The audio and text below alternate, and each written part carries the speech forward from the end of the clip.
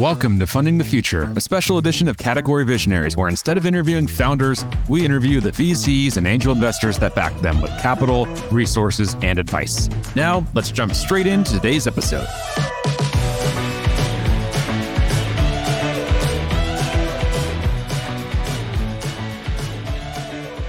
Hey, everyone, and thanks for listening. Today, I'm speaking with Sergey Gribov, general partner of Flint Capital. Sergey, thanks for chatting with me today. Thank you for having me. Yeah, no problem. So to kick things off, could you just tell our audience a little bit more about who you are, your background, and really just how you made your way into the world of venture capital? Sure. So my background is actually technical. I graduated computer science degree. I was kind of lucky enough, you can say, when I was still in university, I joined a company called Compigen, one of the successful startups from Israel. I used to live in Israel back then. And I was employee number one there, and kind of it got from there. The nice thing about being employee number one in a successful company, you can try a lot of different things and you can grow the company. So basically, at some point when we needed to open an office in the States, founders already had families. I didn't, so I was the one to go. So I moved to Boston around like 20 plus years ago, being part of different startups, part of the founding team, part of the technical top management, CTO, VP R&D, things like that. At some point, kind of decided to switch to the dark side, went to MIT, did business degree, started to do some angel investments, and I joined Flint about 7 years ago. And for those who aren't familiar with Flint, can you just tell us a bit more about the fund size, and maybe some of those bigger bets that you've made that you're known for? Sure.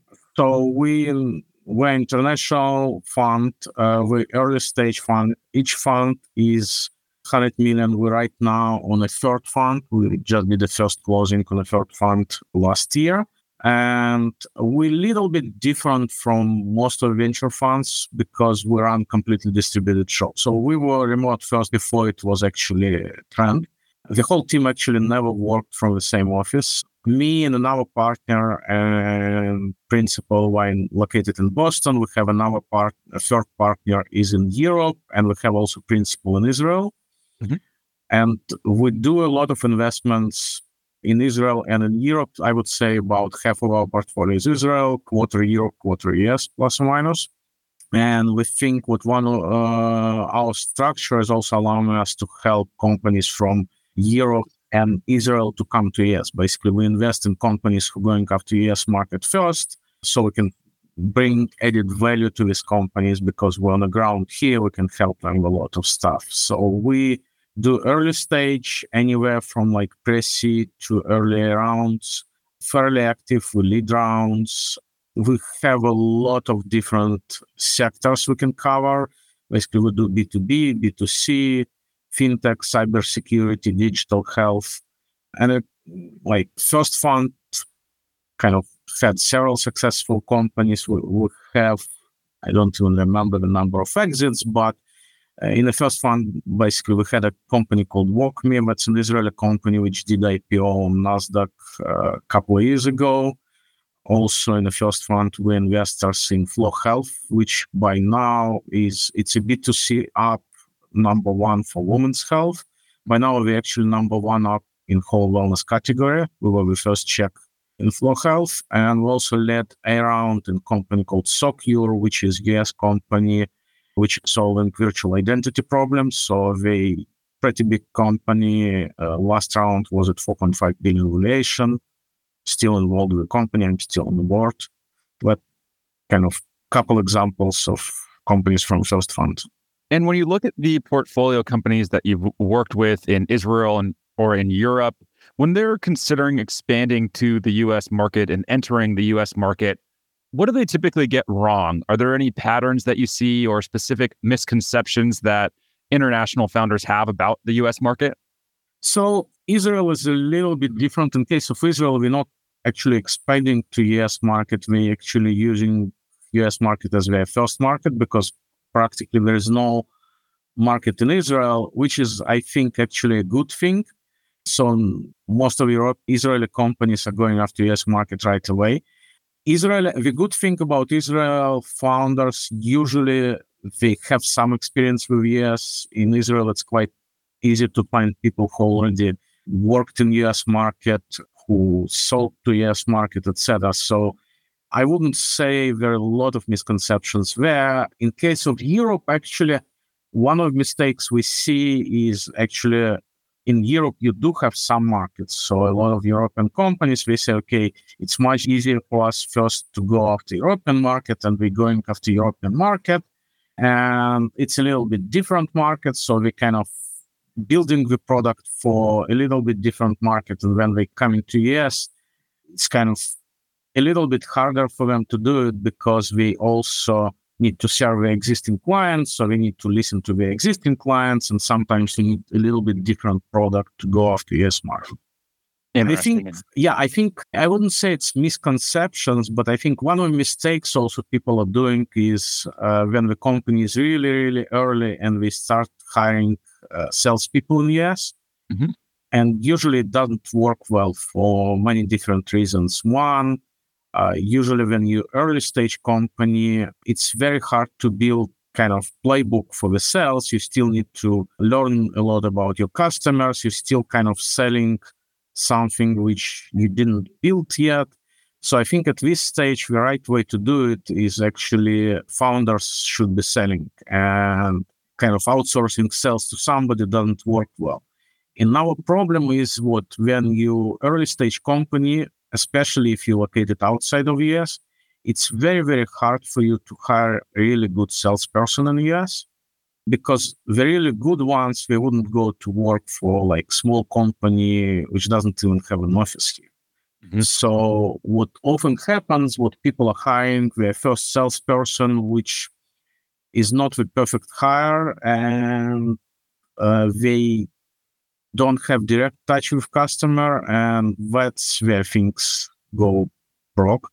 Mm-hmm. So what I usually say is first, you can't do anything here. You have to go and basically as a founder to sell your first customers, going to US yourself. And once you get to like next stage, when you already have customers, you raised way more money, you look more like an established company. That's the point when you start kind of building an office here and hiring people. Super interesting.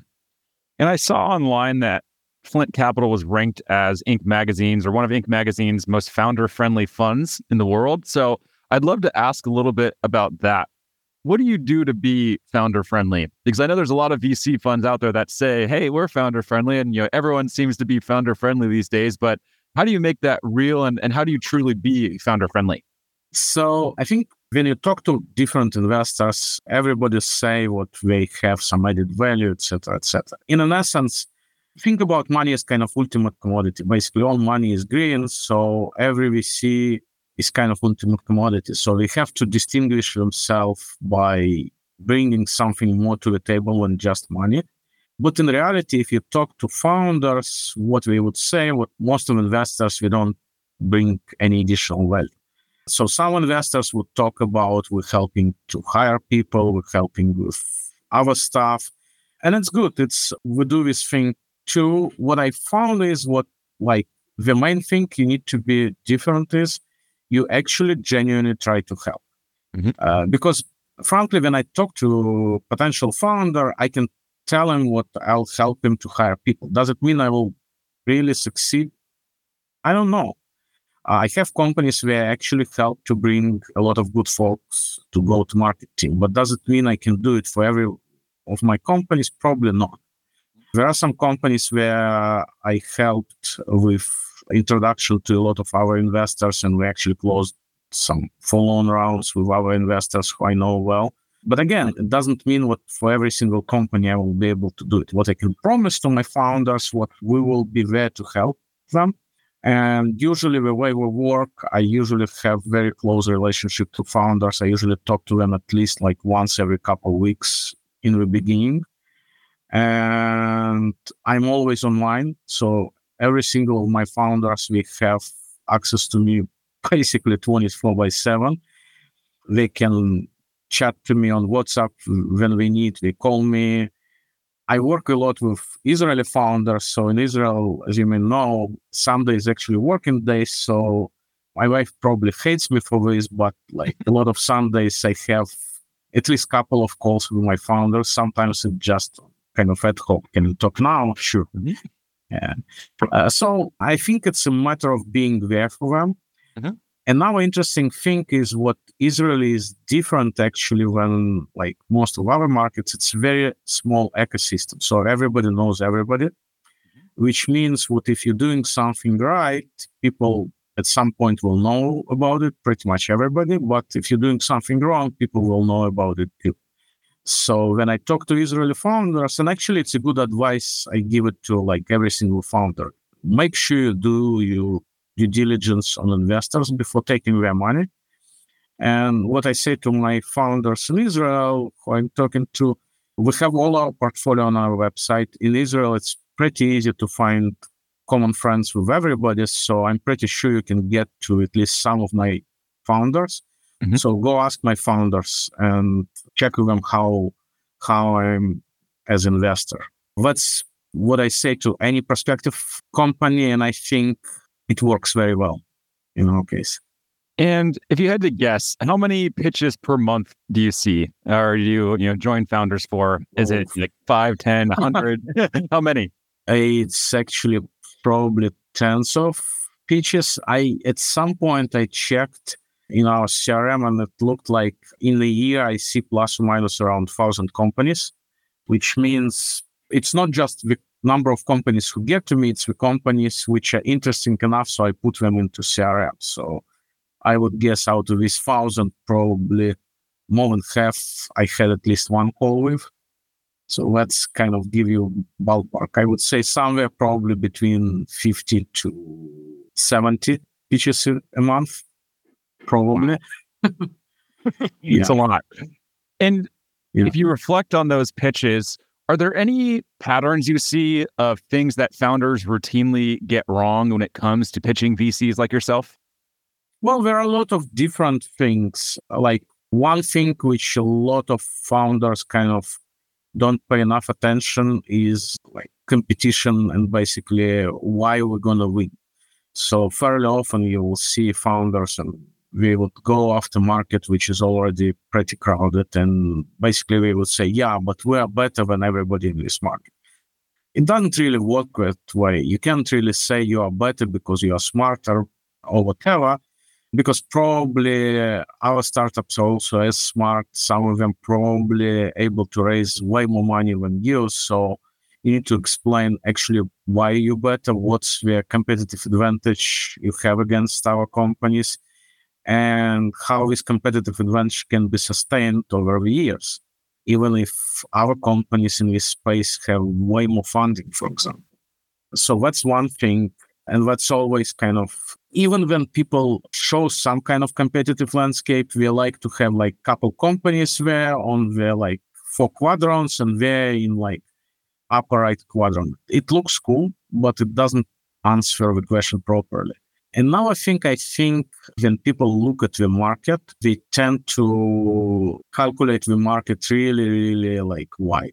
It's not really the market we're going after, because it's not addressable in many cases. So you need to make sure what you actually calculate the correct addressable market, which is basically if you own the market 100%, how much money you're going to get in revenue. What's kind of the total addressable market.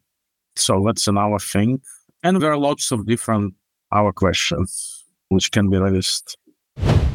This show is brought to you by Frontlines Media, a podcast production studio that helps B2B founders launch, manage, and grow their own podcast. Now, if you're a founder, you may be thinking, I don't have time to host a podcast. I've got a company to build. Well, that's exactly what we built our service to do. You show up and host, and we handle literally everything else. To set up a call to discuss launching your own podcast, visit frontlines.io/podcast. Now, back to today's episode. And what about on the positive side then? Are there specific things where, you see them on a pitch deck or in a pitch and it just makes your heart happy and you say, yes, this is it. This is what we're looking for. Like, are there any specific things that come to mind that you just feel, really attract what you're looking for? So you look at the main things basically, which is like, how big is the market? How big of a problem you're trying to solve? What's your solution and what's your competitive advantage? Why you're going to be the best one in this market, and the team. team is kind of the most important one. So that's, especially at early stage, that's basically the main thing you look at. And things I really like when you have a team, and especially if the team already work together, if the team already have connections to each other, we know how to work as a team. One of the things actually I like to do is maybe not the first call, but at least like second or third call, I usually ask all the founders to be on the call. And I usually love to see the dynamic between founders, because sometimes you would see what the CEO talking all the time and the rest of the team is just staying quiet, which is probably not the best dynamic. You want to see what the team is actually complementing each other. So if you ask a question on technical side, you will see CTO actually answering the question, not CEO. When you ask question on go-to-market side, you will see CMO, CRO, whoever is responsible for go-to-market function, like answering this. So when you see this dynamic between the founders, that's a really good sign. I mean, obviously, traction tells a lot. Mm-hmm. So if you have any traction, show it first, because it's actually telling. If you have already customers and customers love you, and you can show what people are willing to pay for a product, that's usually a really good sign. When it comes to market sizing, how do you advise early stage founders to think about market sizing? Because that's something that I always see founders struggle with, especially if you're in a market that's emerging. So do you have like a framework or a process or like any guidance that you could share for founders for how they can approach market sizing? So you want to try to estimate, as I said, the total addressable market is something. Think about this way. If my company completely owns the market, like 100%, I'm the only player on the market, I have monopoly, and all potential customers are actually my customers and they're paying for the product, what's my revenue going to be? That's your total addressable market. So it's always good to, and you can get to this number in different ways. It's always good to have several ways to get to a number, so you can do it bottom up and basically say, okay, that's the number of companies who can be my potential customers. That's how much we are willing to pay for this product. And it's good to show some numbers here, not just, okay, I decided what each company pays 100K, but like show, okay, we're paying for similar products, X. That's how much money we're saving them. So we think we're going to be paying in vicinity of that number. And basically, this way you get kind of bottom-up approach. And you can go top to bottom when you basically say, okay, here is research which shows what this segment is that big and it's growing at that rate. So if you have different numbers and they're a little bit different, but we're kind of in the same vicinity, that's usually a good sign. That usually means what probably your calculations are in the ballpark correct. Now, when you have, sometimes what you mentioned, sometimes you have a market which is just developing. But even then, you can still kind of show some numbers. You can probably estimate how many companies will need your product in 5 years and how much they be theoretically willing to pay for it, or how much of the volume you can get in 5 years in terms of like transaction volume, number of users, whatever. So everybody kind of understands there's no really science for the market sizing. It's usually kind of guesswork, but people are looking for kind of educated guess. If you like couple orders of magnitudes of, people will see it. If you kind of in the ballpark, it doesn't really matter if it's $1 billion or $2 billion or $3 billion, not really, because you want to have the market which is big enough to accommodate building a big company, and that's usually $1 billion and above. But if you can show in vicinity how you get to this, that's a good sign. And if you look at the B2B founders that you've invested in, what are the conversations like with them right now? What are some of those big concerns that they have, and what are you advising them to do, given the state of the market today? So, state of the market, I would characterize today's state of the market as the biggest problem is actually uncertainty. We're still not in recession, but everybody is kind of waiting for this. So I think, and especially if you're talking about the fundraising market, that's kind of fundraising right now is not really good because a lot of funds are not investing. A lot of funds are kind of waiting. We want to see where the whole thing goes, etc., etc. So if you're trying to fundraise in today's market, you better show really, really, really good traction. So we have companies who just raised rounds, and we have companies who raised a really good round just a couple months ago, but their traction is phenomenal. So what I would say to today, in today's market, to most of my companies, first you need to figure out what's going to happen and kind of leave enough of the safety net in case of market kind of fluctuations. If actually recession is going to happen, if recession is going to be deeper than expected. So you want to make sure you have enough of the flexibility. You need to really, really watch your burn. You need to really be capital efficient. Pretty much every single company I have, we kind of made sure that we have enough of the runway to kind of wait enough time before raising the next round. And basically, most of the companies were on kind of different scenarios. What do we do in case if we're not able to grow at the pace we're planning to? How do we kind of cut the burn to make sure we extend the runway to get to the numbers we wanted before the next round, et cetera, et cetera. So you want to have as much flexibility as possible and really, really optimize for the runway rather than for like going aggressively after growth. What about go-to-market mistakes? Are there any common go-to-market mistakes that you see founders make? So there are lots of them. I mean, you have companies who die just because we couldn't find product market fit, but most of the problems with product market fit are actually not the product, but more like market fit. So the number of companies who are dying because their product is no good are probably a couple order of magnitudes are smaller than the number of companies who are dying because we just can't figure out a go-to-market.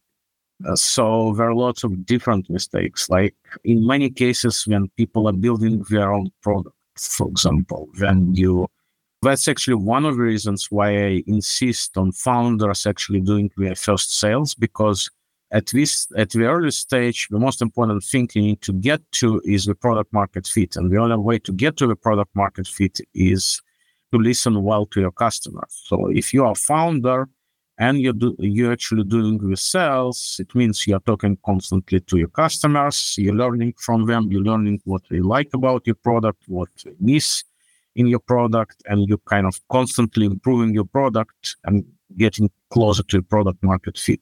So that's another reason why, for example, trying to outsource your first sales is probably a big mistake. Another thing which I see quite often is when people build the product, which is, and you see it typically with products, what kind of more like vitamins than kind of drugs. Mm-hmm. So nice to have that kind of product. You often see what people are not willing to pay a lot of money for this, but you still need to do classical enterprise sales. So classical enterprise sales, it means what you have enterprise sales people who actually talk a lot to customers. Sometimes we will need to meet with customers several times before we close the sale, long sales cycles. And if with all this enterprise sales model, all you sell is like 10 or 15,000 worth of product, it's just never going to work. For the classical enterprise sales, you have to have ACV above 50K a year. Otherwise, it doesn't work. And the problem I've seen in a lot of companies are where they have the classical enterprise sales model, but their ACV is like 10 to 20K.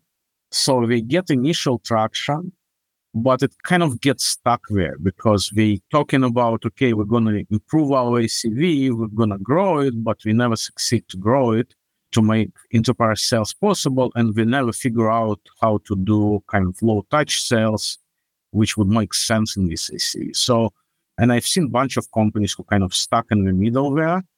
And because of this, we also failed to raise the next round because any investor who look at it say, okay, it's not scalable model. Mm-hmm. Usually you also see in these cases a lot of churn. That's another kind of parameter you should really, really closely watch. because it's an indicator that you're still not at your product market fit. So that kind of things. And final question for you. What types of opportunities are you looking to back right now? Are there any specific segments or markets or categories or problems that you're especially looking to solve and be part of solving? So we're looking at different segments. For example, we're looking at age tech because there are lots of interesting things should be built in this space. We're looking a lot in digital health because, again, healthcare system in the US is kind of in pretty bad shape, to say the least, right? There are lots of inefficiencies. There are lots of things you can really solve. So we have companies who trying to solve healthcare problems in the US. That's another space which I think there will be a lot of value created in the next 5 to 10 years. We'll also continue investing in cybersecurity because it's a big space. If you look at numbers of losses for businesses from cybercrime, we are growing every year and growing fairly rapidly. So you always have new attack vectors. You always need to build products to protect against these attack vectors. So we have pretty wide kind of focus. Amazing. All right, Sergey, we are up on time, so we're going to have to wrap here. Before we do, if any founders want to get in touch with you or just learn more about Flint Capital, where should they go? It's easy to find my email. It's sg@flintcapital.com. You can find me on LinkedIn, any other social media, and we fairly open. Although it's always better when you're trying to contact somebody, it's always better to get through warm introductions, but I actually do try to answer cold emails. I not always have time to go over all of them, but I try to. Amazing. Well, Sergey, thank you so much for taking the time and really just talking us through your insights and perspective and some of the lessons that you've learned from being part of so many different founders' journeys. I've really enjoyed our conversation and wish you and Flint Capital the best of luck in the future. Thanks again for having me. It was fun. No problem. Keep in touch. This episode of Category Visionaries is brought to you by Frontlines Media, Silicon Valley's leading podcast production studio.